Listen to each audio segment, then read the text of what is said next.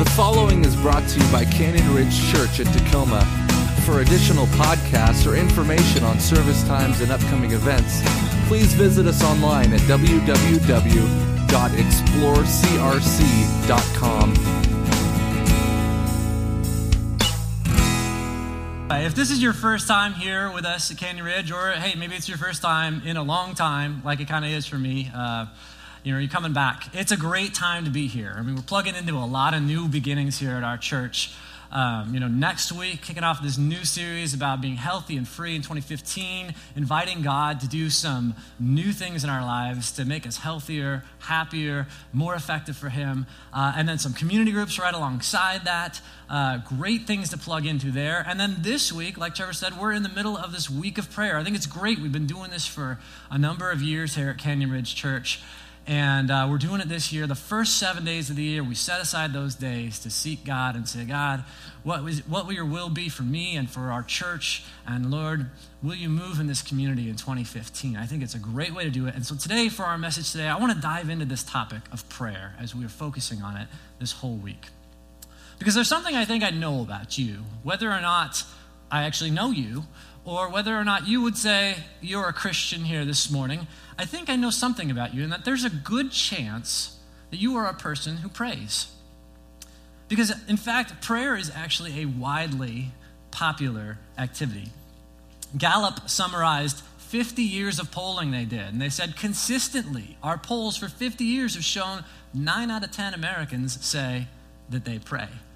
And not only that, their most recent poll they did on prayer, they said that 3 out of 4, 75% of us said not just that we pray, but we do so every day. And it's not just Christians who pray. It's people of every faith who pray, and even many people who have no particular faith to identify with at all who pray. Some would say that prayer is just this fundamental human activity. There's something in us that makes us want to, need to reach out beyond ourselves. However, there's something unsettling about prayer. I mean, prayer has a great reputation, a great PR guy, perhaps. I don't know. But, not only do the vast majority of people practice some form of prayer, but they also speak very highly of it. Ask people about prayer, they will tell you it's important. They will tell you it is meaningful. They will say, without a doubt, this world needs a heck of a lot more prayer. Okay. But then our lives say something a little different. See, yes, we'll pray. Yes, we'll tell you prayer is a great thing, but don't ask any more questions than that. Or you might find out what my life of prayer actually looks like. It's not something I'm necessarily proud of. Heck, it's not even something that I would want to pass on to someone else. I would want something better for them than what I currently have in the way that I pray. We say prayer is important. We say that its benefits are numerous. But are we just repeating something that we've been taught? Are we just saying what we wish would be true, what we think might be true for someone, but not really true for us? Because our experiences just seem to tell a different story. Christian author Philip Yancey set out to write a book on prayer. He said there's a lot of questions we have about prayer, and I want to dive into them some more. And so he did, and in the research for his book, he said, one of the things I want to know is I want to just talk to ordinary people who pray, lots of them, and find out what their experience is like. In doing so, he said this. He said, typically the results went like this. Is prayer important to you? Oh, yes. How often do you pray? Every day. Approximately how long? 5 minutes? Well, maybe 7. Do you find prayer satisfying? Not really. Do you sense the presence of God when you pray? Occasionally, not often. And he goes on and says, many of those I talk to experience prayer more as a burden than as a pleasure. They regarded it as important, even paramount, and they felt guilty about their failure, blaming themselves. His publisher also conducted a poll on their website and found out of 678 people who responded, only 23 of them felt satisfied of the amount of time they spent in prayer. That's 3%. So the word on the street about prayer seems to be pretty great, but also pretty different than what people experience when it actually comes down to their lives.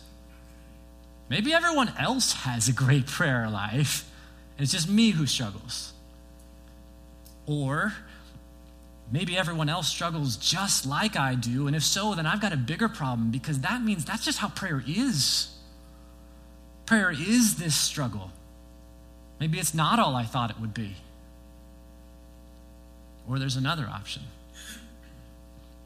Maybe prayer isn't as good as I thought, because it's even better than I hoped, but I've been looking in the wrong place. Wouldn't you want to know? Wouldn't you want to know that not only is there an answer for why your prayer life hasn't been everything it's cracked up to be, but that your prayer life could be even better than you'd imagined? Wouldn't that be important information? I mean, think of it this way. What if you trained your whole life for the Olympic Games, and you were going to compete, and your goal was the highest goal imaginable? You were going to win Olympic silver. Shouldn't someone tell you there's a such thing as Olympic gold? Wouldn't that be an important piece of information?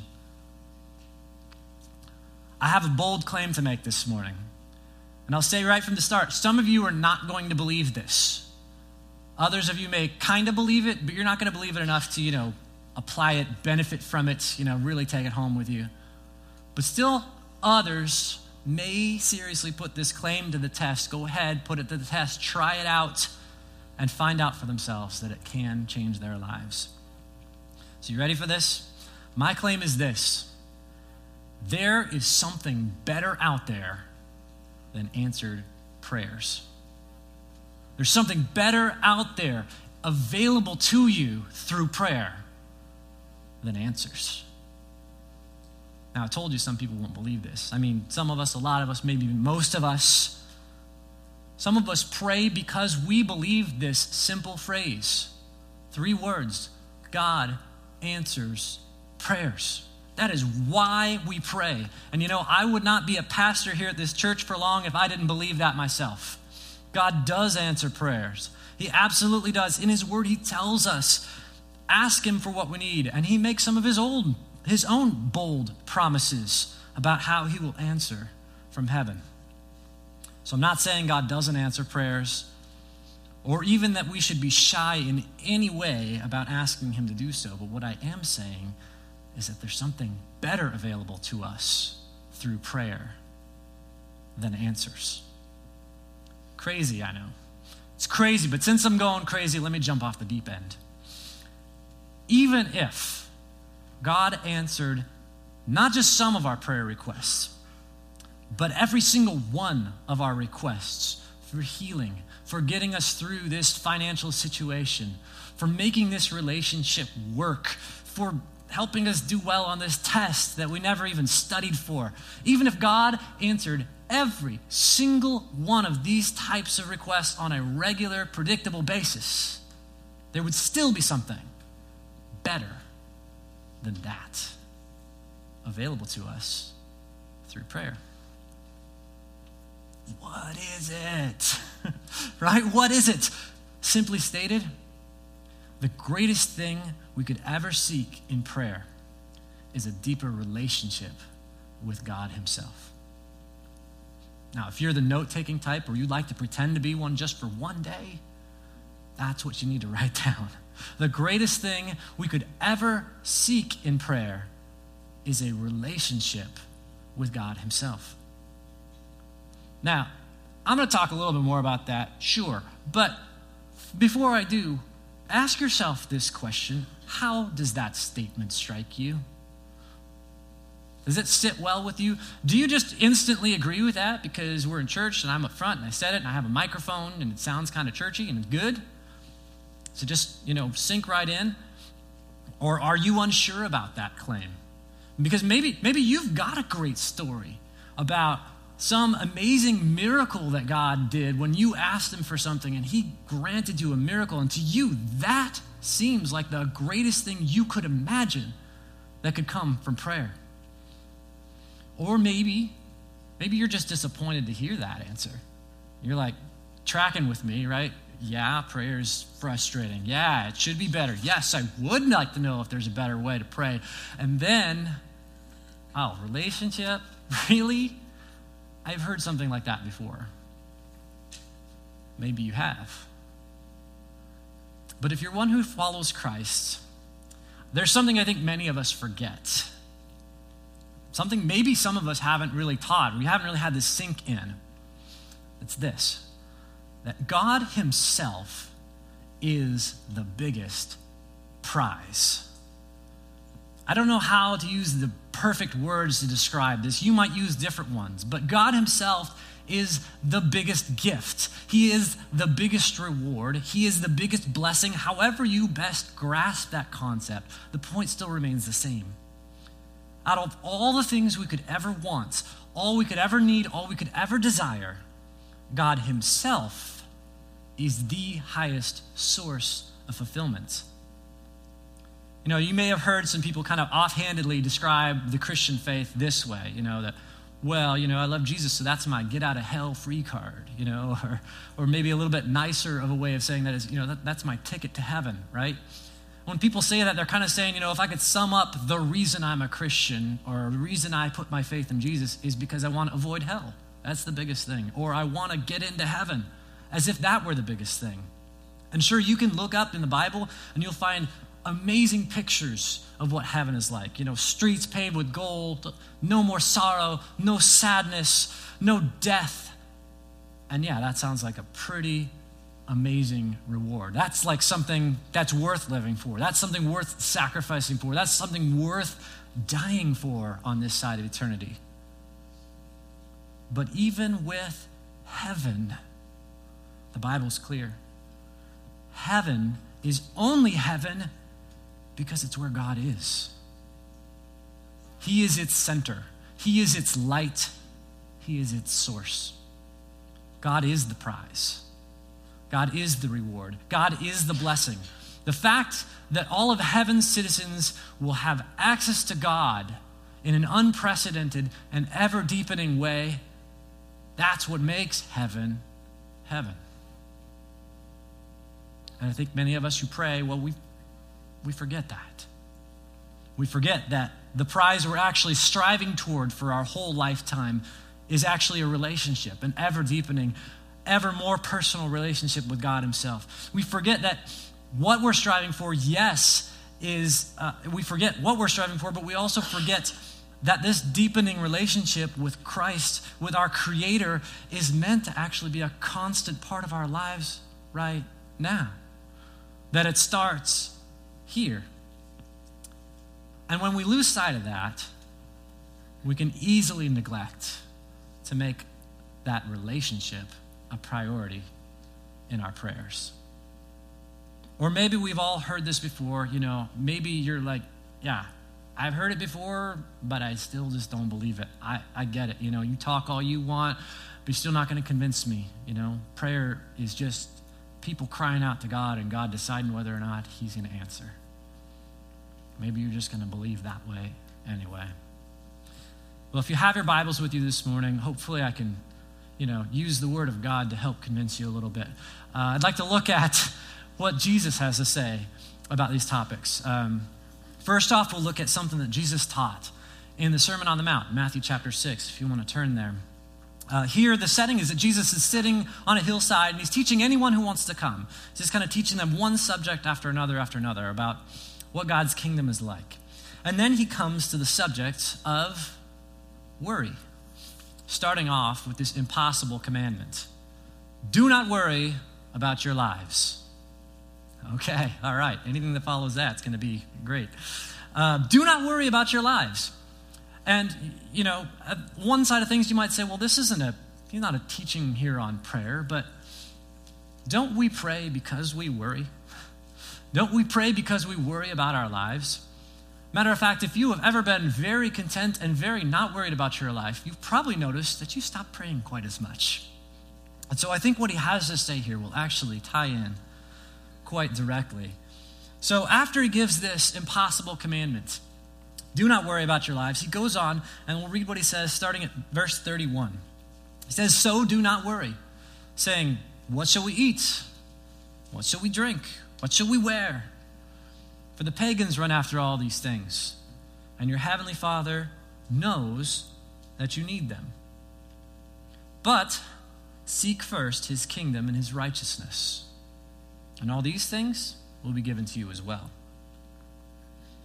Now, there are other passages in the Bible that talk about worry as well, and they even specifically draw us right into prayer. They say, instead of worrying, pray.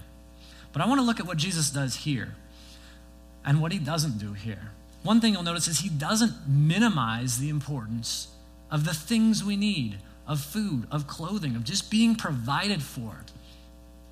But what he does do is he tells us to change the focus. Instead of us obsessing over our needs, which God already fully knows, and it's interesting that God doesn't call them, oh, your needs are actually just little wants. No, he says God knows you need them. He acknowledges it. Those are necessary for your life. But instead of us focusing so much on those, Jesus says our task is to shift the focus on being a part of what God is doing. In fact, his challenge to us seems to be that our connection to him should eclipse our focus on our daily needs. Now, notice something else here, though, is that God is not saying, don't tell me about your life.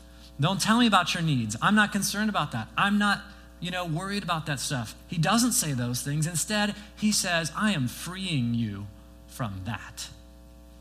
When we put the relationship first, then he says, I've got a promise for you. The needs of your daily life, those will be met as well. It's like he's saying to us, all right, folks, I know there's a lot going on out there, but shoot for the gold medal. Shoot for the gold medal. I promise you, you will not miss out on any of the benefits that those silver medalists get. You'll get both. But there's no promises that he gives to those that are shooting for that lesser goal, for that silver medal, the lesser goal of just getting your needs met. There's no promise there. So if you shoot for that, you may just get neither. One more place I want us to look is in the book of John, chapter 15. How important is this relationship thing to Jesus? Well, we can get an idea right here. I've found in my own learning and my own teaching that I've been prepared, when I prepare for teachings, that I come back to this passage over and over and over again.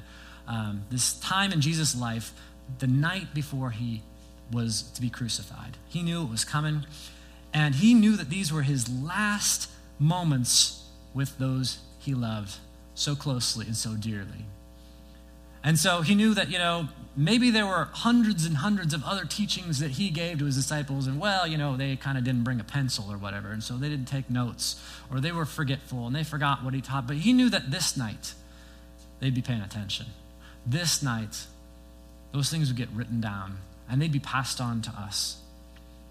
And so he took his focus on that night very carefully, speaking of only the most important things that he wanted to leave his disciples with and have passed on to you and me. He spoke of the Father. He spoke of the Holy Spirit. He spoke of and demonstrated the vital importance of sacrificial love. He comforted his disciples and he prepared them for what was to come. He prayed for unity, and he gave them one last word picture, showing them how it all works. And so we'll jump into the middle of this, starting at chapter 15, verse 5, when Jesus told them, I am the vine, you are the branches. If you remain in me and I in you, you will bear much fruit. Apart from me, you can do nothing. If you do not remain in me, you're like a branch that is thrown away and withers. Such branches are picked up, thrown into the fire, and burned. Okay, so let's pause right there for a second. We'll read a little bit more, but if we had just those two sentences alone, we would have enough to understand what Jesus was trying to emphasize, right? I mean, the picture he paints here is pretty clear. This is absolutely fundamental to everything else he would have his followers understand. A branch cannot survive without the vine. He says it there. You can't do anything without me. You've got to be plugged in. This has got to happen. You and I need to be connected. And not just one way either. You in me and I in you. That's the secret. That is the baseline from which all other good things can happen. I mean, every branch wants to be great, right? Every branch would prefer to be, strong, alive, not withered, not dead, and bearing the best possible fruit it can. And Jesus addresses all of this in just 2 sentences and says, yes, I get it. I would prefer for you to be strong and alive and fruitful as well. You want to know where the source of that comes from? Relationship with me. Connection with me. Everything comes from there. But you know what? This topic was important enough to Jesus that he didn't just speak about it for just 2 sentences. I mean, his full teaching on this one metaphor takes up half a chapter, and in that half a chapter, Jesus will instruct or encourage his disciples not once, not twice, not 5 times, but 8 times to remain in him. 8 times in a teaching that probably took him only a few minutes. 8 times Jesus said, remain in me, remain in my love, remain in the vine, remain, stay connected, allow me to be connected to you. Where else does Jesus teach the same thing 8 times in a row? If you can find a place, then you should listen to that one too. But I think it's safe to say that this connection, this relationship is of utmost importance to God. Now, just like the previous passage we looked at, Jesus isn't just talking about prayer here. In fact, he tells us we will remain in him by keeping his commands. So he's not just talking about the portion of our lives that we might set aside for prayer, but he's talking about the whole of our lives that we will spend doing everything. Everything we do is meant to flow from that relationship with Jesus. But the connection comes first. And the good stuff, the strength, the vitality, the fruit, that comes as a result. And even though Jesus didn't specifically narrow down his whole teaching down to just prayer, he does tie it in. He talks about prayer right after he gives these sentences. Look what he says in verse 7. He says, if you remain in me, and my words remain in you, ask whatever you wish, and it will be done for you. Now, however bold you think my claim was earlier, Jesus takes the cake here. This is one of the most bold promises made in the Bible. This is one of those mysteries I wish I could explain better than I can, because honestly, it looks like Jesus just said, hey guys, ask for whatever you want. I'm God. I'll take care of it for you. And not only that, if we continue to read the verses that follow, it looks like he says, oh, and I will like doing this. It will bring glory to God.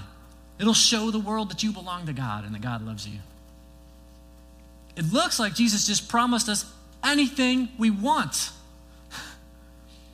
But let's stop for just a second and reread what's actually there. Because the promise starts with if. If we get it. If we have the relationship first and our life is commingled with his. Not just if we know that the relationship should be first, but Jesus says, if this is actually happening, if you are remaining in me and my words are flowing through your veins because our relationship is real and active, if we're in sync, then ask away. Watch God do what only God can do. The relationship itself far outweighs the value of any answered prayer. I don't think it's too difficult for us to understand this in our minds, this idea that the relationship is the source from which everything else flows. I mean, it makes sense if we stop and think about it. But ask yourself this question, though. Look at your prayers and ask the question, what is the primary goal of most of the prayers you pray? I mean, I'm up here on the stage today, and I'll admit it, I pray a lot of prayers because I want God to hear my request and provide me an answer. That's why I pray. And usually not just any answer. I've already got a pre-packaged, ready to go. I already know what you need to give me, God, so just do it, okay? That or something better is okay. I've usually got that ready to go. And so I still pray too often without even trying to connect, without even trying to build that relationship with God, without trying to listen, without trying to give him any place. And he's teaching me to change that, though. How about you? Ask yourself today, what is the primary goal of most of the prayers that you pray? What if you answered that question for yourself and you could see that your prayers are usually about just getting an answer, getting a response from God? I mean, they are prayers about meeting needs, yes, so they are important, but you still realize that, yeah, I identify with that. Prayer is not so satisfying. Prayer is frustrating. It's inconsistent. It doesn't always work. What if you see that in your life and you want something better? What if you wanted to shoot for the gold medal instead of the silver? Where would you start? Today I want to share with you 2 decisions you can make that are fundamental to putting the relationship first in your prayer life. If you want to start from the ground up, I believe these 2 choices are the first 2 you'll need to make. First of all, commit regular prayer time with God. Commit to regular prayer time with God. And I know some of you who've been around a while probably still waiting for the earth-shattering, surprising, new information about prayer to come. Because this just doesn't sound very, new. Commit to regular prayer time? Come on, I've heard that thousands of times. Well, maybe, but how many times do you need to hear it? Let me ask you this question. How does your prayer life look? See, I'm a person I can tell you, I've thought prayer is important more than I've made prayer important in my life. I guarantee you that is true. So I don't think we should dismiss this task too lightly, this choice. If I could only keep 3 words out of this phrase, it would be these 3. Commit. Regular time. There's many of us, I think, who would say, we get it. Prayer is supposed to be about relationship. But then, stunningly, we look at our prayer lives and find out they are rather empty of something that every good relationship needs.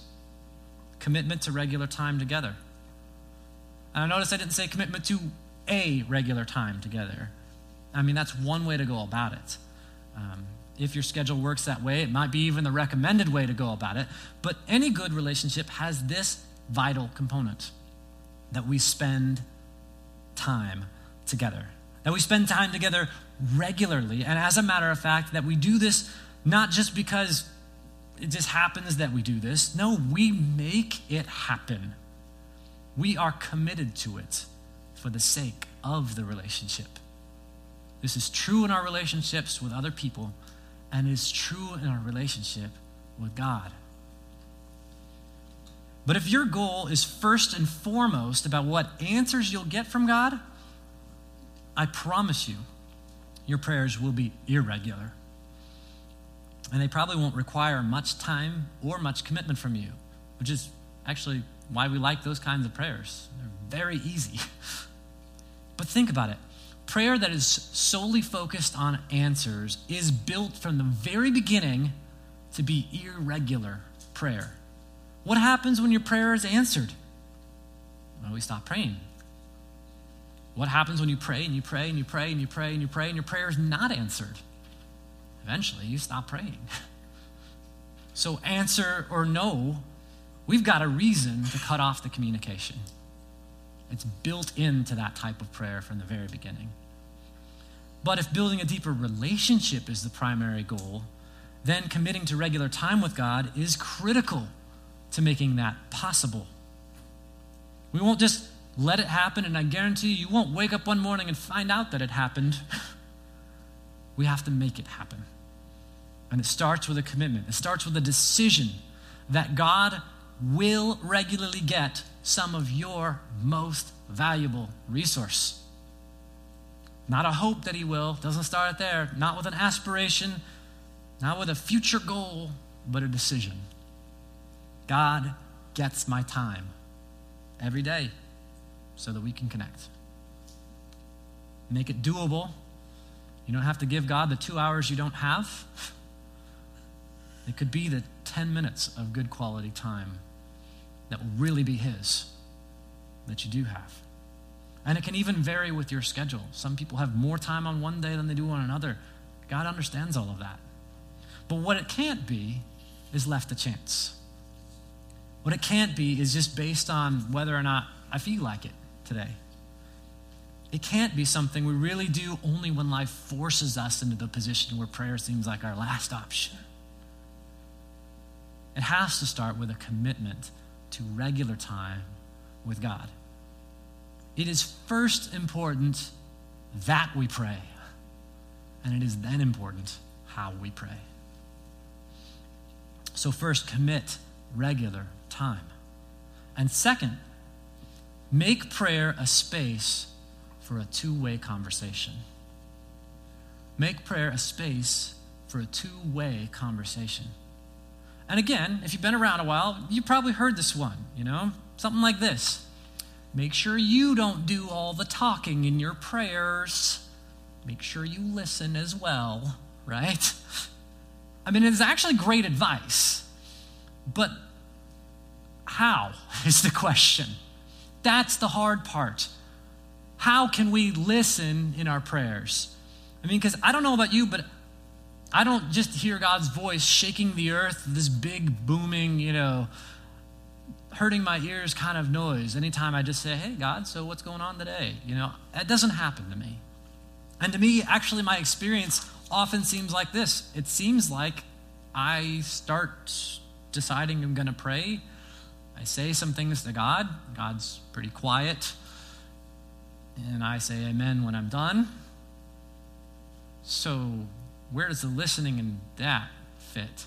How do I make that work? I've found two ways to do so. And the first one is probably the most obvious, but it's also the one people give up on the most. The first way is just to be quiet myself and to be open to God guiding my thoughts. This is literally leaving space, stopping my voice from dominating our conversation, and telling God, I'm open to receive from you if you will speak to me. So here's the honest truth about this, though, that I will tell you, and anyone who has been down the road of prayer for a long time and has found all these, amazing depths and wonders and everything about prayer, if they're honest with you, they'll tell you this about it, though, that many times, even perhaps the majority of times, when we leave space open for God, he will still be silent. And why? We don't know. We don't know. It could be thousands of reasons beyond our understanding, maybe some that we could understand, but the fact of the matter is that God speaks in ways and times of his choosing. There is no magic formula for, if you do this, God will definitely speak to you in this way at this time. There is no magic formula for that. And so that silence frustrates so many people who pray that they give up on giving God that opportunity. Did you get that? That God's silence, as if he didn't have the right to his own silence, that God's silence, the fact that we can't control him and we can't force him into a certain model, that frustrates so many people that they stop giving him the opportunity to speak into their silence. And then their prayers revert back to the default version, the my voice only, one-sided version of prayers that they once were. And they miss out on the other side of that silence, because there is another side. For those that wait on the Lord, there is another side to the silence where God speaks into it deeply, personally, where his Holy Spirit reminds us of what God has taught us, where his Holy Spirit brings the literal presence of God in us and through us, where he provides the wisdom we need for the future and the comfort we need for today. And we'll never see that if we don't give him the opportunity. There's a second way to make prayer a space for a two-way conversation, and that's simply that we pray about both sides of the relationship. Remember how Jesus described it? He said it wasn't enough just for us to remain in him, but that he and his words would also remain in us. Too many of our prayers are filled with just our words, our voice. We lift our voices to God and we let him know where we're at. We let him know what we need, what we want, where we're struggling. We want our voice to move God's hand. We want our voice to stir him to action, to get his response. And then we hang up and call back another time with another message. And you know, that's almost like what it's like. It's not really like a phone call. It's like we're calling God and leaving a voicemail, you know? I don't expect anything back from you. I don't want to give you any chance to respond. I just hope someday you're going to check these messages, maybe get back to me. But Jesus desired that his words, his voice would remain in us. And so when we pray, sure, we bring our own voices to our prayers, and I don't think we would ever be successful if we tried to leave them behind. But we also always need to give God a voice in our prayers. We pray for his priorities. We pray for his will to be done in our lives. We ask him to change our hearts to be more in line with him. We actually use our prayer time to explore what seeking his kingdom first looks like, because we know that's what he's about. We ask him about that, and we explore that in our prayers. We give voice to his priorities, and we ask him to help us make his priorities our own. And so even though it may seem to us from our perspective that one person sets out to pray, that's not how it's happening. Trust me, God's busy before you are. But it may seem like one person sets out to pray.